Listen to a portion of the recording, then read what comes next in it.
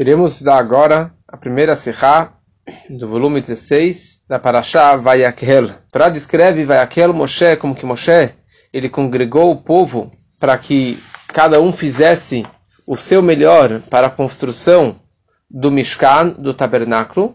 E Moshe disse, ele fez uma revisão de tudo aquilo que precisava ser doado para o Mishkan, todos os 13, 15 ingredientes ou donativos para o templo, ouro, prata, cobre, azeite e assim por diante, as pedras. Depois ele falou, Kol Chacham Lev Bachem, todo o sábio, todo profissional que sabe construir, que sabe costurar, que sabe fazer marcenaria, que sabe mexer com ouro, ourives, que ele venha e participe da construção do templo.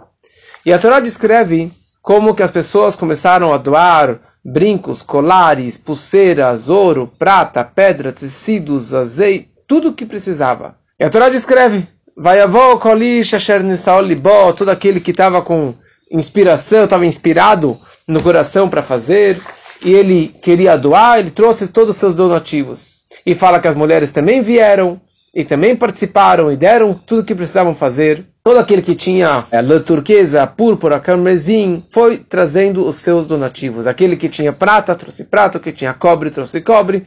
E assim por diante. Que, aliás, eles tinham muito, muito dinheiro, porque foi o que eles trouxeram do Egito. E depois, na travessia do Mar Vermelho, eles tinham dinheiro para dar e vender. Daí a Torá descreve, estamos aqui no versículo 27 do capítulo 35, logo no começo da Parashá. Hanesiim me viu, os Nesiim, os líderes, os 12 líderes das 12 tribos, trouxeram as pedras de Shoham e outras pedras preciosas para o avental, para o peitoral, assim também como as especiarias, o azeite para iluminação, o óleo de unção e o incenso perfumado. E aqui descreve os donativos, os 6 donativos, de modo geral, que os Nesiim, que os líderes das tribos trouxeram.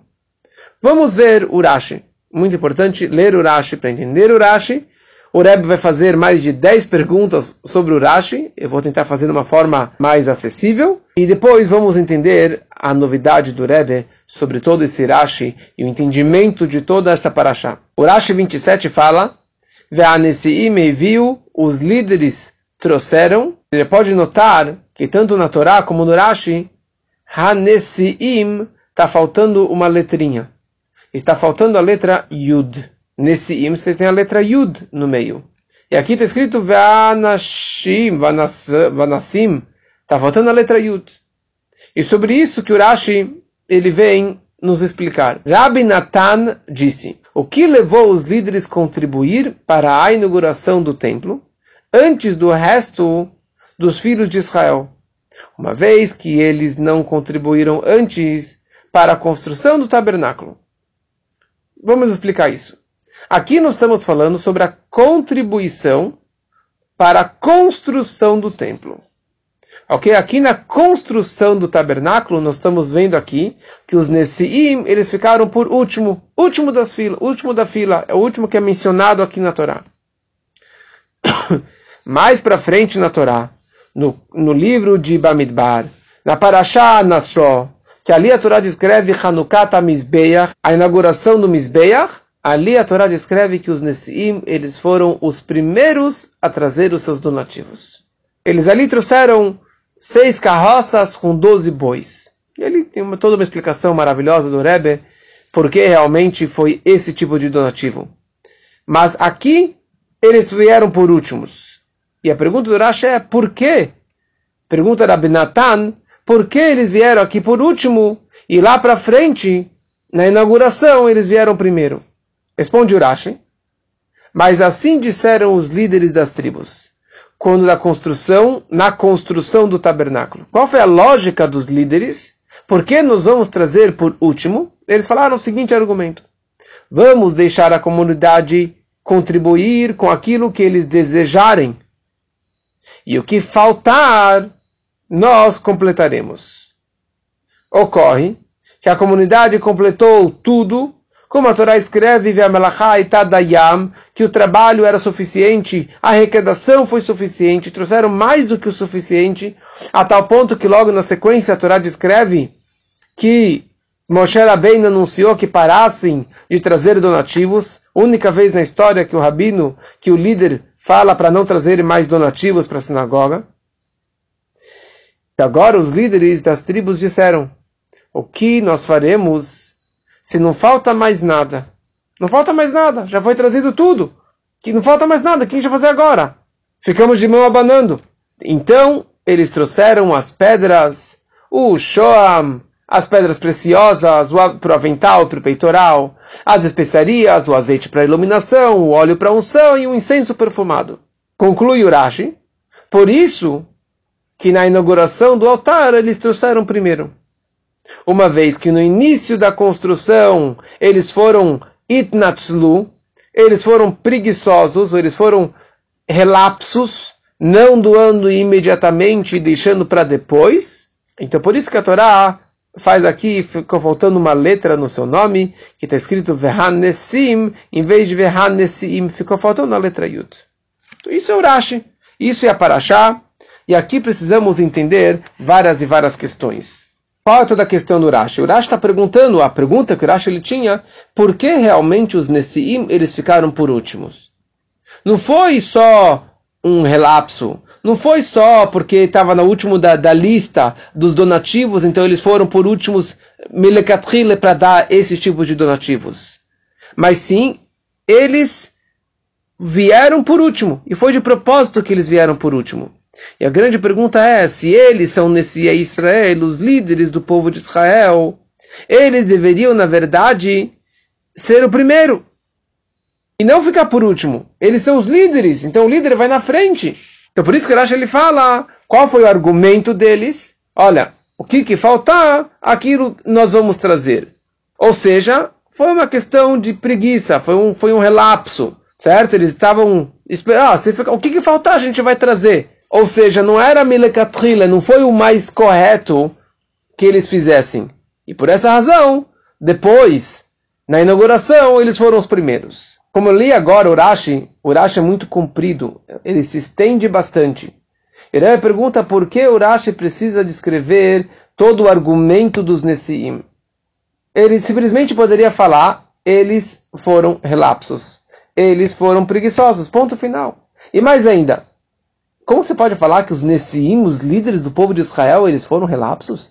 Eles foram preguiçosos? A Torá não descreve nem mal de um animal impuro. A Torá fala o animal que não é puro, para não falar mal, para não taxar aquele animal como um animal sujo, um animal impuro. E como aqui os líderes do povo de Israel, a Torá descreve sobre eles que eles foram relapsos. A pergunta, na verdade, é muito interessante. Se você ler Urashi, o que os Nesiim falaram? Deixa o povo trazer, e daí eles trouxeram tudo. Hishlimu etakol. O povo trouxe tudo. Ou seja, não faltava mais nada. Então, o que de repente os Nesiim trouxeram aqui pedras, e as outras pedras, e as especiarias, e o azeite, e o outro azeite? Calma aí. Não acabou tudo? Você não falou que acabou tudo? Então, como que eles estão trazendo agora mais vários tipos de donativos?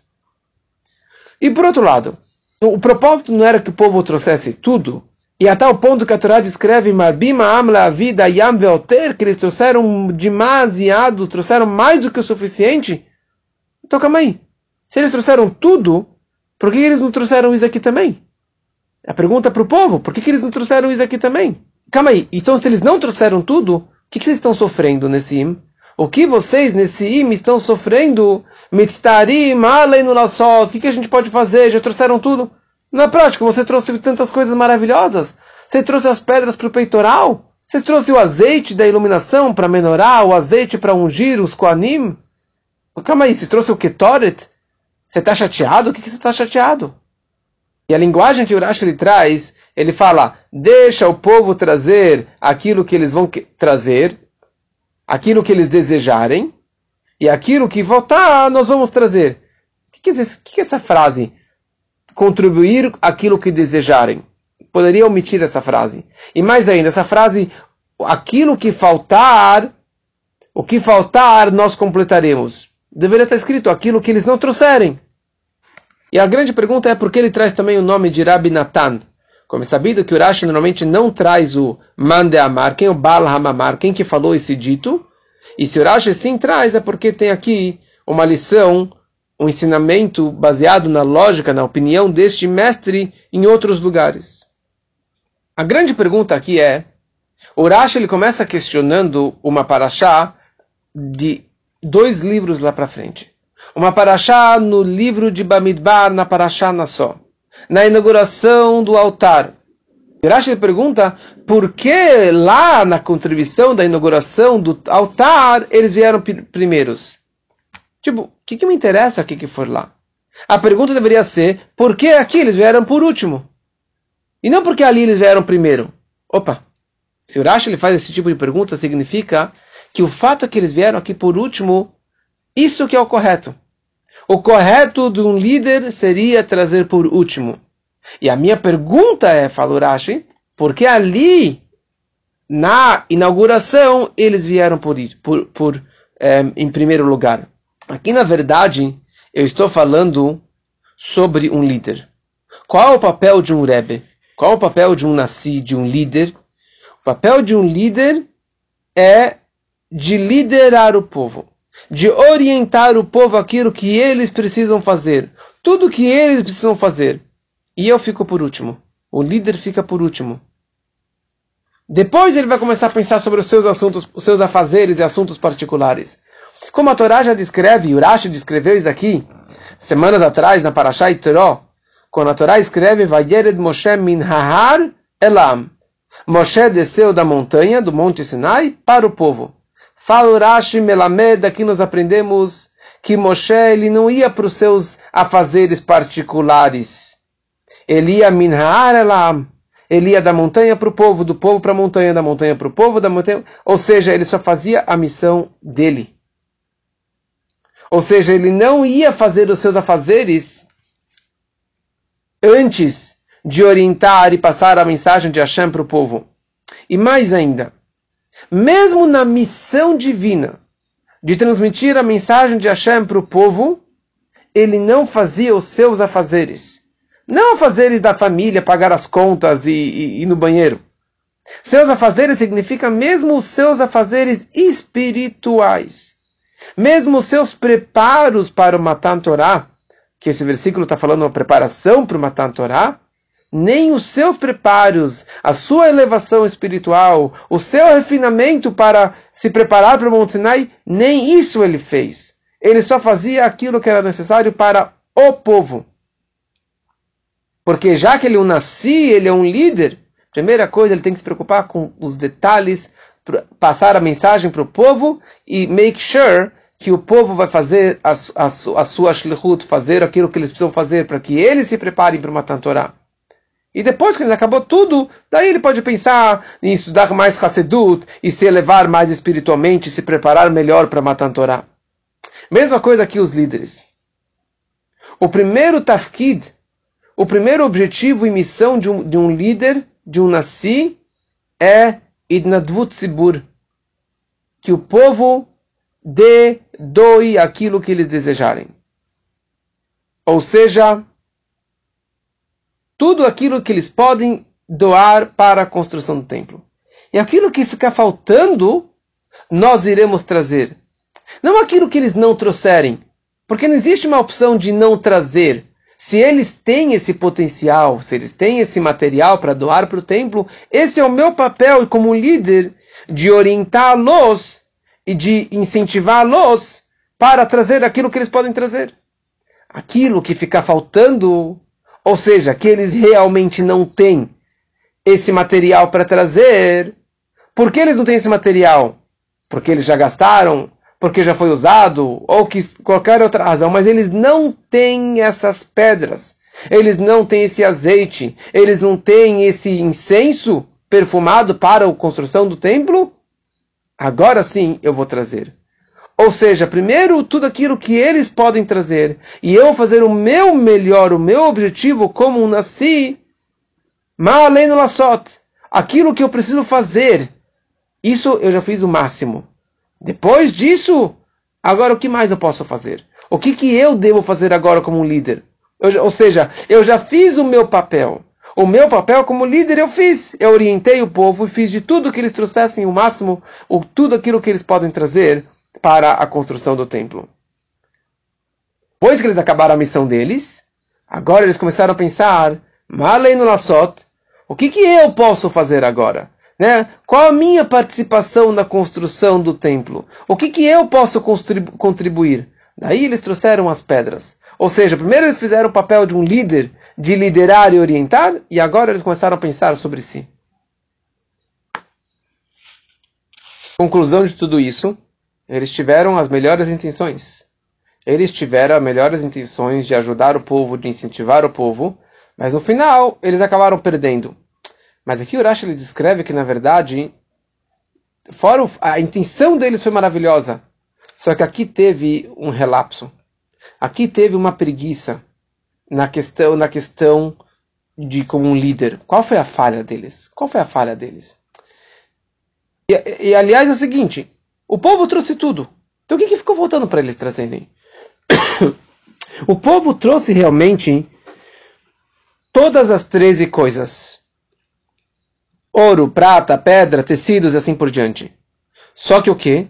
Os avnei ashoam, avnei miluim, as pedras, para o avental, para o peitoral, e os azeites e o incenso, isso eles não tinham. Tudo bem, eu não tenho isso, então eu vou dar dinheiro suficiente, eu vou dar mais um balde de ouro, para conseguir comprar as pedras. E eu vou dar mais um balde de ouro para conseguir comprar o azeite. Eu vou dar mais um balde de prata para conseguir comprar o incenso. Eu não tenho incenso para dar para o templo. Aliás, precisava de todo um preparo especial para conseguir. É que nem eu dou dinheiro para comprar os sacrifícios. Eu não dei o animal, mas eu dei o dinheiro para comprar os animais. Então eles deram dinheiro mais do que o suficiente para comprar aquilo que ficou faltando nos donativos. Ou seja, eles trouxeram os 13 elementos que eles tinham nas mãos, e agora eles continuaram doando mais baldes de dinheiro, que com esse dinheiro fossem lá no povoado comprar aquelas 12 pedras para o peitoral e as outras pedras que precisavam, que era uma fortuna. Então eles trouxeram tudo. Realmente eles trouxeram. Só que eles não trouxeram as próprias pedras, e o próprio azeite, e o próprio incenso, e foi isso que na prática os Nessim acabaram trazendo. Porque era algo essencial aqui. Eles trouxeram dinheiro, mas não as próprias pedras, o próprio azeite. E na prática foi isso que os líderes trouxeram. Eles trouxeram aquilo que precisava trazer. Ou seja, não era uma questão monetária, e sim uma questão prática. Quem vai trazer isso? Nós temos, nós vamos trazer, e foi isso que os Nessim acabaram trazendo. Então, está maravilhoso. Então qual foi a culpa dos Nessim? Ou porque lá para frente, na inauguração do templo, eles falaram, sabe o que? Agora nós vamos trazer primeiro. Por que trazer primeiro? Você já trouxe por último e foi correto, e você acabou trazendo coisas maravilhosas para o Mishkan. Por que agora, ou porque depois, na inauguração, eles trouxeram primeiros? Porque na verdade eles perceberam que apesar que a kavaná deles era melhor, era mais correta, mas na prática, neste caso, não foi da melhor forma possível. Por quê? Todo o objetivo da construção do Mishkan é Veshachanti Betocham, que eu, Hashem, vou pairar dentro do templo e dentro de cada Yehudi. Que a ideia é Nitkaper lá na Vanagel, é um perdão pelo bezerro de ouro. Como falamos semana passada, a ideia da moeda do Machatzita Shekel era para perdoar o bezerro de ouro.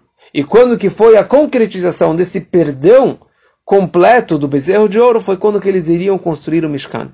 Então aqui, na verdade, tinha uma grande pressa para construir o Mishkan o mais rápido possível, o mais breve.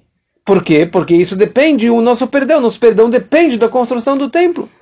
Então eles, como líderes, eles não deveriam somente se preocupar com os donativos e ajudar o povo a trazer os donativos, mas eles precisavam aqui se preocupar a agilidade, que isso fosse com os zrizut, que a construção do Mishkan fosse o mais rápido e o mais breve possível. Então, o fato que eles enrolaram eles idnatzlu, tiveram essa preguiça, esse relapso de tempo. Espera quando eles acabarem de doar tudo. Daí nós veremos o que está faltando. Então esse relapso de tempo foi uma falha. Isso acabou atrasando a construção do Mishkan. Isso acabou atrasando essa agilidade da construção do Mishkan. Então isso foi uma falha. Então por isso eles aprenderam a lição. Realmente tivemos as melhores intenções, mas na prática acabamos atrapalhando, de certa forma, no mais importante na construção do templo, que fosse o mais breve possível, para que a Shekhinah pudesse pairar no Mishkan o mais breve possível. E por isso, eles acabaram na inauguração do Mishkan, no Hanukkah Mizbeach, na inauguração do templo, eles foram os primeiros e os mais breves e o mais rápido para realmente pagar a falha deles na primeira vez. Mas aqui fica uma pergunta muito forte que um estudante pode questionar. Na prática, por que o povo trouxe? O povo trouxe graças ao incentivo dos Nesiim. Ou seja, os Nesiim têm uma grande participação nos donativos do povo. O povo trouxe pra caramba. Então, foi tudo no meu incentivo, na minha força. Eu agilizei eles para trazerem. Então, qual foi a grande falha dos Nesiim aqui? Então, o Rashi traz o nome de Rabbi Natan. Rabbi Natan, ele tem uma opinião na Gemara em Kiddushim, que é conhecida como Shibuda de Rabbi Natan. Shibuda de Rabbi Natan significa o seguinte: Reuven está devendo dinheiro para Shimon. Shimon está devendo dinheiro para o Levi. O que fazemos? Pegamos o dinheiro do Reuven e damos direto para o Levi, pulando o Shimon no meio do caminho. Vamos direto. E o Shimon desaparece do mapa. E o compromisso do Reuven para o Levi é por intermédio do Shimon, porque Reuven deve para Shimon e Shimon deve para o Levi. Mas isso é chamado Shibud de Rabbi Natan. Esse Shibud, essa subjugação, ou seja, o compromisso de Reuven vai direto com o Levi e esquece, o Shimon desaparece do mapa. Porque ele é só um intermediário. Ele é só o meio do campo. Mesma coisa em relação aos Nesiim. Baseado nessa opinião do Rabbi Natan, entendemos a opinião em relação aos Nesiim. O papel de um líder é intermediar o povo com Deus. Conectar o povo com Deus. Deus com o povo, passar a mensagem e incentivá-los. E ele não tem nenhum papel aqui no meio. Ele não aparece o nome dele. Eu sou o grande líder que incentivei o povo. Esquece. Você é só um intermediário. E a Shibuda de Rabbi Natan, que nem o Shimon desaparece na intermediação entre Reuven e Levi, o Nassi também perde-se essa importância. Então eles, na verdade, imaginaram, talvez eu nem tenho que doar nada. Eu já sou um líder, já incentivo o povo para trazer, então eu não tenho que trazer nada. E essa que foi a falha deles. Porque eles se acharam, eles se engrandeceram, estavam com esse orgulho desse seu papel importante como líder do povo de Israel. Então por isso que eles acabaram perdendo a letra Yud lá no nome deles. Letra Yud representa Chokhmah, que representa na verdade Bitul, a humildade e a submissão da pessoa. E por isso que eles viraram preguiçosos. Por isso que eles foram relapsos aqui. E acabaram deixando para depois. Perdeu a letra Yud, perdeu a conexão com Hashem, esse Bitul. Por quê? Porque eles tiveram um sentimento de orgulho. Eu sou o líder. Imagina, o povo trouxe toda essa fortuna para o Mishkan por causa que eu incentivei eles. Eu orientei eles. Então eles perderam o papel de ser um líder verdadeiro, que tem que ter essa submissão e essa humildade total que eles nem aparecem no meio do campo. E essa é a lição para a nossa vida. Cada judeu, na verdade, ele é um Nassi. Ele é um líder do seu corpo, que é a pequena cidade, ou da sua família, ou da sua redondeza. Ele é uma espia sobre a sua redondeza. E a lição é para não faltar no seu Avodat Hashem. Você quer construir Veshachante Betocham? Você quer trazer Hashem na tua vida particular, trazer Hashem no santuário, no mundo?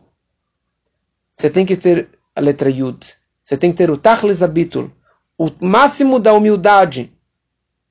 Que nem o rei. Quando que o rei fazia o Shemonah Esrei, fazia a Amidah, Kevan Shekara Shuv Einozokef. Quando o rei a primeira vez ele se curvava, Baruch Atah Hashem, ele ficava até o final do Shemona Esrei curvado. Por quê? Porque o papel do rei, o homem mais importante, é ele saber que ele não é ninguém sem Hashem. E o papel dele é só ser o intermediário entre Deus e o povo. Não pode ter esse sentimento que a minha Koach Atzmo, a minha força, eu sou o Mashpia, eu sou o grande rabino, eu sou o grande líder, as pessoas precisam me agradecer. Pelo contrário, e no momento que um nasci, ele faz esse trabalho com bitul, com essa submissão, ele merece que ele não vai errar nada, nenhum ponto, nenhuma vírgula. E pelo contrário, ele vai acrescentar no seu trabalho, no Avodat Hashem, se dedicar no estudo da Torá com capricho, e fazer a sua missão com capricho, da forma plena. E é isso que vai apressar a revelação do grande Yud, que é o Yehida, que é Mashiach, que o papel do Mashiach é Yehida do nosso povo, que venha nos redimir muito em breve, se Deus quiser.